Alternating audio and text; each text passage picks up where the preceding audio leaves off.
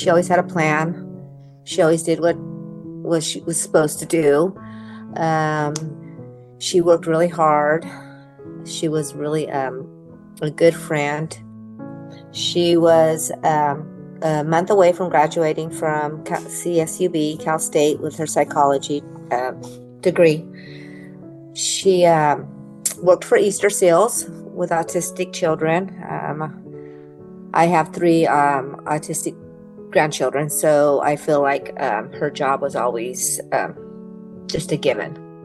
It's just hard because Demi had such a bright future. And like I said, you talk to her friends and she they struggle and they miss her, and she just was the daughter that everybody, you want your daughter to go to college. You want your daughter to be educated. You want your daughter to be smart. You want your daughter to know the Lord. You want her to be, everything. And she did everything, and she accomplished everything. I walked the stage for her, and no mother should have to walk the stage. That's Tracy Dominguez talking about her daughter, Demi, who died from preeclampsia at the age of 23 in 2019. Demi was pregnant at the time, so Tracy lost both her daughter and her grandson, Malakhi.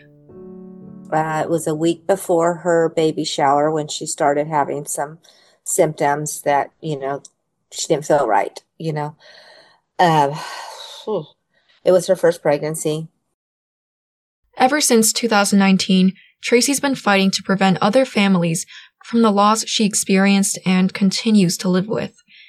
That's because over the course of several days starting on April 15th, 2019, Demi's medical care staff, including 2 OBGYNs, failed to recognize the signs of her preeclampsia and sent her home instead. She came and she just started, telling me she didn't feel good. And something's wrong, Mom. I don't feel good. I don't know.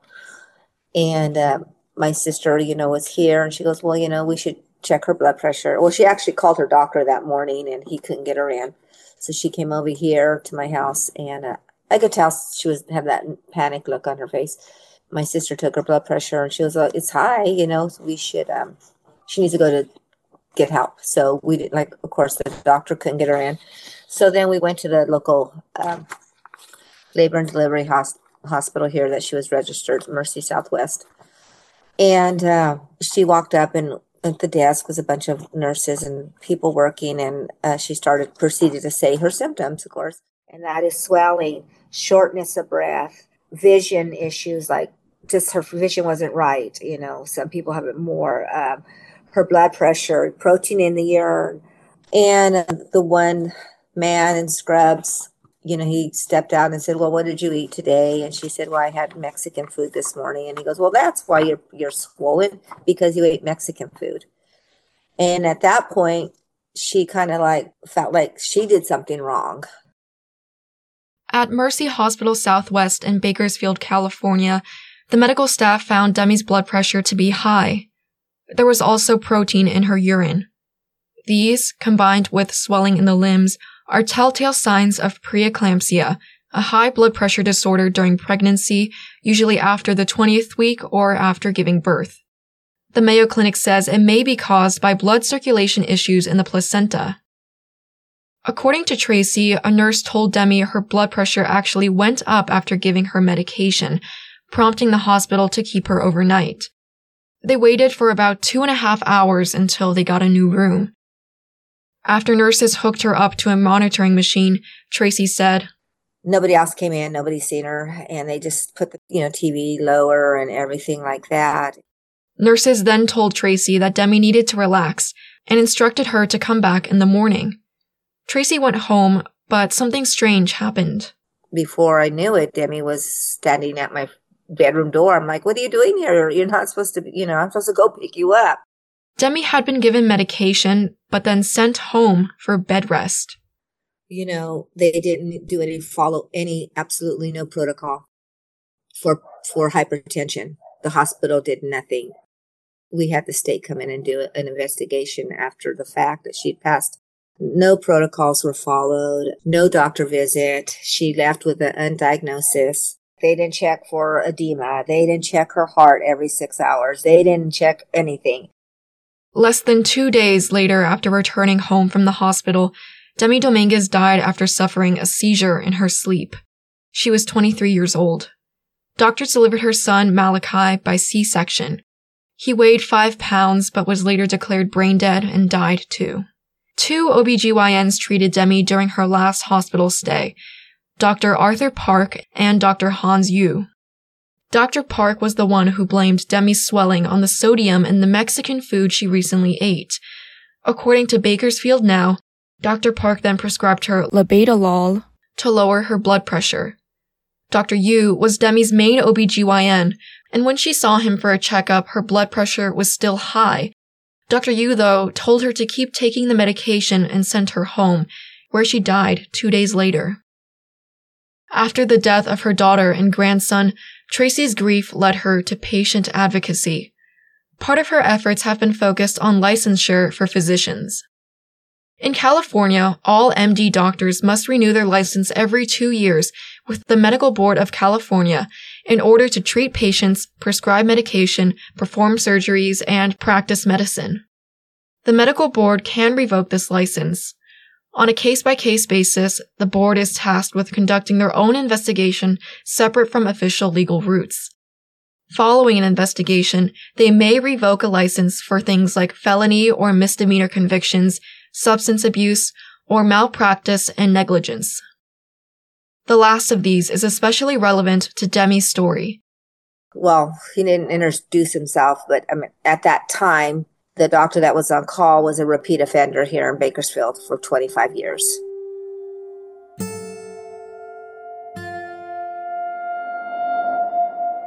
In September 2016, 3 years before Demi's death, Dr. Park was the on-call OBGYN at what's now Adventist Health Bakersfield Hospital. His patient, Celeste Ortiz, had just given birth to a healthy baby girl. However, Dr. Park rushed the extraction of Celeste's placenta and forcibly removed it with forceps and his hands, tearing her uterus and cervix in the process.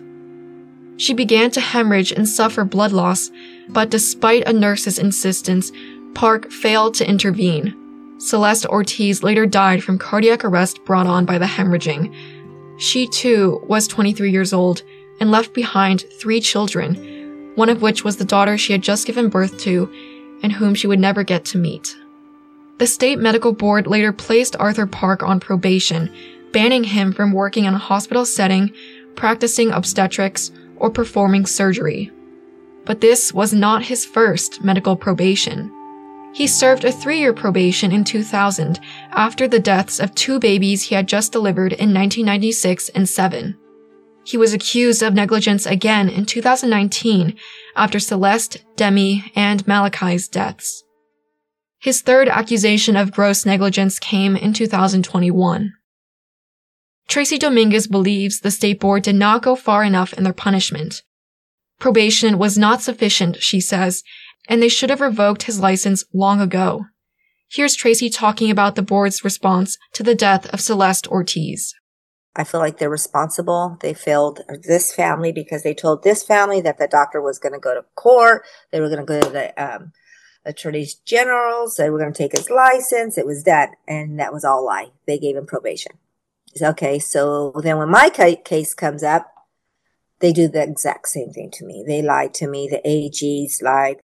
It's all just smoke screens. The Medical Board of California has defended their actions, believing that, quote, this probation is designed to protect the public and to also address Dr. Park's deficiencies to improve his practice through educational courses and strict evaluations. They also argued, after his first probation in 2000, that removing Park as an OBGYN from the Bakersfield area would, quote, adversely impact the availability of OBGYN services to Medi-Cal patients. In Bakersfield right now, we are hurting. There's a crisis here. My other daughter, Taylor, she went to every appointment and drove to Santa Barbara, to the Cottage Hospital. And she received totally different care. And that tells you, okay, was it insurance? Was it bad doctors? Was it they just didn't care? It's all of it here in Bakersfield. Because Demi was on Medi-Cal, we had just lost her father in 2017, so we were struggling, So she was on Medi-Cal. So do they not care about patients that are on Medi-Cal, especially women of color?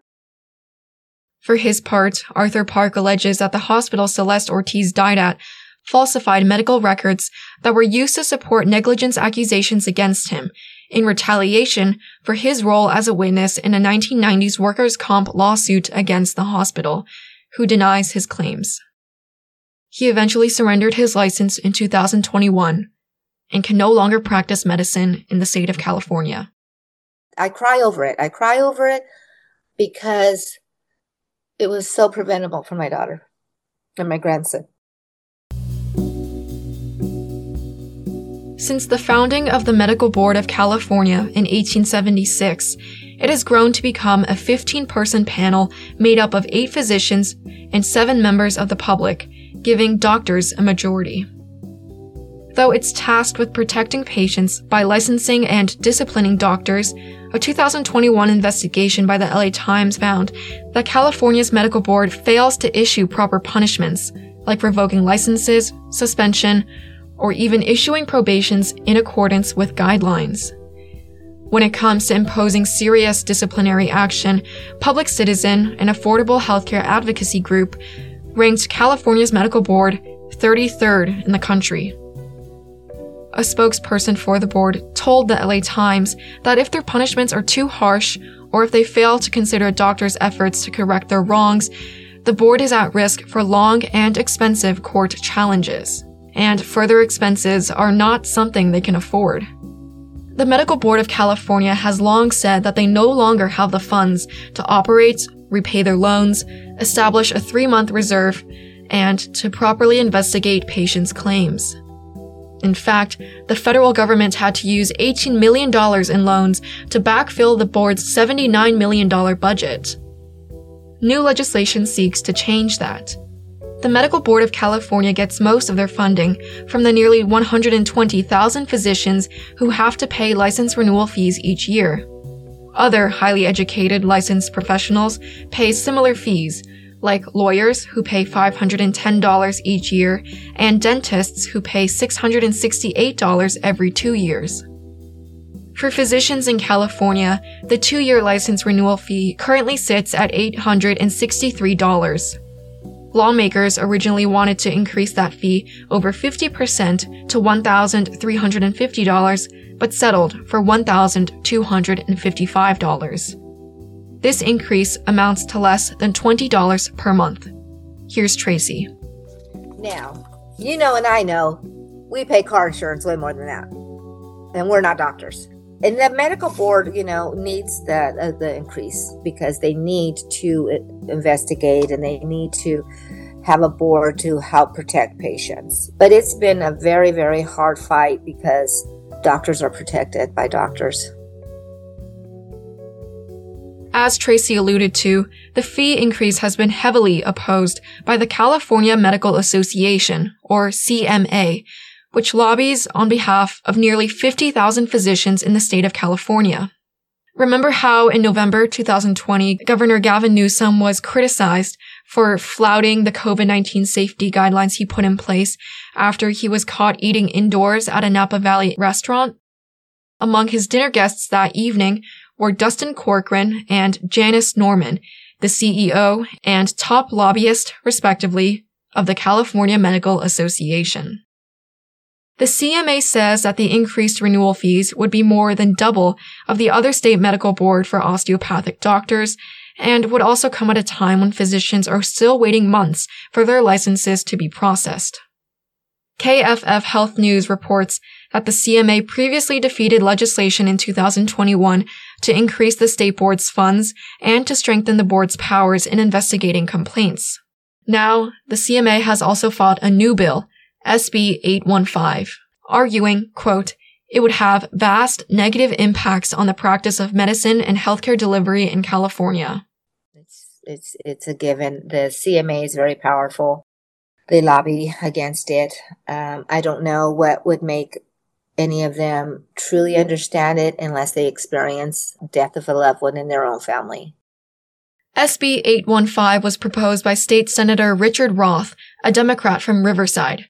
It was passed by the California Assembly and Senate on September 14, 2023. Governor Newsom is expected to sign it. Here are some of its provisions.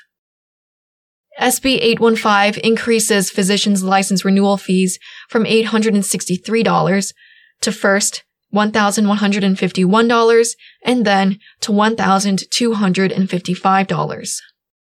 It would also establish the Complainant Liaison Unit, which is tasked with helping the public navigate the complaint review and enforcement process.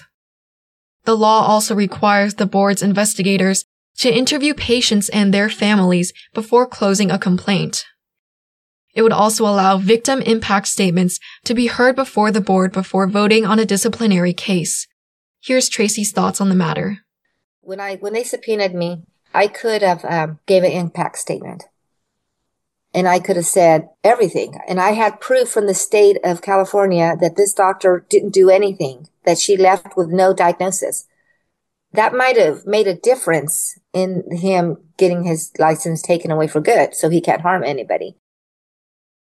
Though these major victories are likely to be signed into law, there are a couple of significant points left out. For instance, increasing the number of non-physicians on the medical board so that it would have a public member majority. Another left-out provision would have lowered the standard of proof used to determine if doctors deserve disciplinary action, like probation, suspension, or license revocation. Currently, the LA Times explains, the board has to have, quote, clear and convincing proof to a reasonable certainty that those disciplinary actions are warranted. This is lower than the beyond a reasonable doubt standard we're familiar with for criminal trials, but it's higher than the bar used for civil cases, also known as a preponderance of evidence, a greater than 50% likelihood of a claim being true. This preponderance of evidence standard is used in 41 other states and U.S. territories for their medical boards. Patient advocates argue that adopting this preponderance standard would have accelerated the enforcement process against doctors in California. Both of those provisions were heavily opposed by the California Medical Association and ultimately did not make it into the final bill. Despite these concessions, Senator Roth said the bill included historic reforms, some of which had been requested by advocates for 10 plus years, and that overall the bill empowers patients and gives them a stronger voice. Still, Tracy told me about her frustrations at legislators' acquiescence in letting those provisions go. We are going to have more deaths and more babies dying and families losing loved ones because basically he didn't fight for us to keep it, to lower the burden of proof to protect families. Basically, he just kind of, I say, buckled at the knees of the hired power up there. And I've talked to Senator Roth myself many times. It's basically in his hands if he wants to fight. And he continues to make changes to me that are not going to protect families. If Governor Newsom signs the bill as expected, it will go into effect on January 1st, 2024.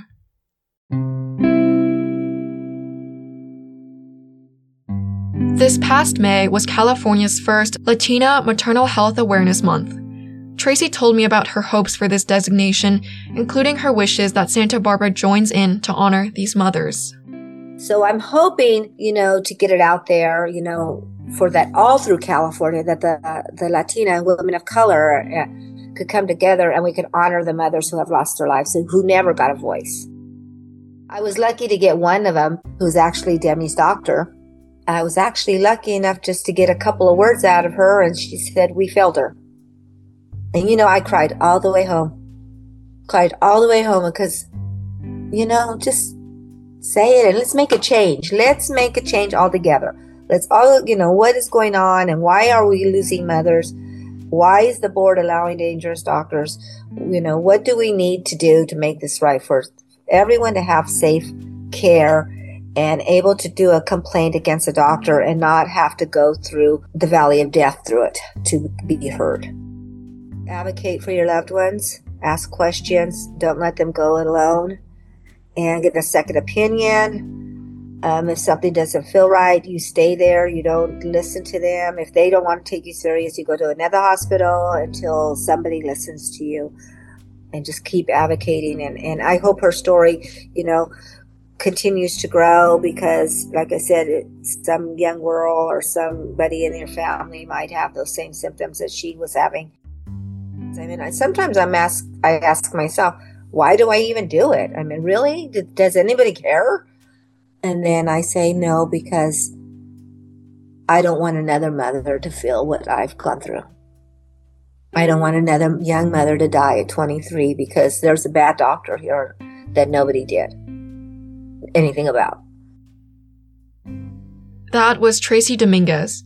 You can keep up with her efforts on social media, like on TikTok, Twitter, and Instagram at Justice for Demi Baby Malakhi. Thank you for listening. With KCSB News, I'm Joyce Chi.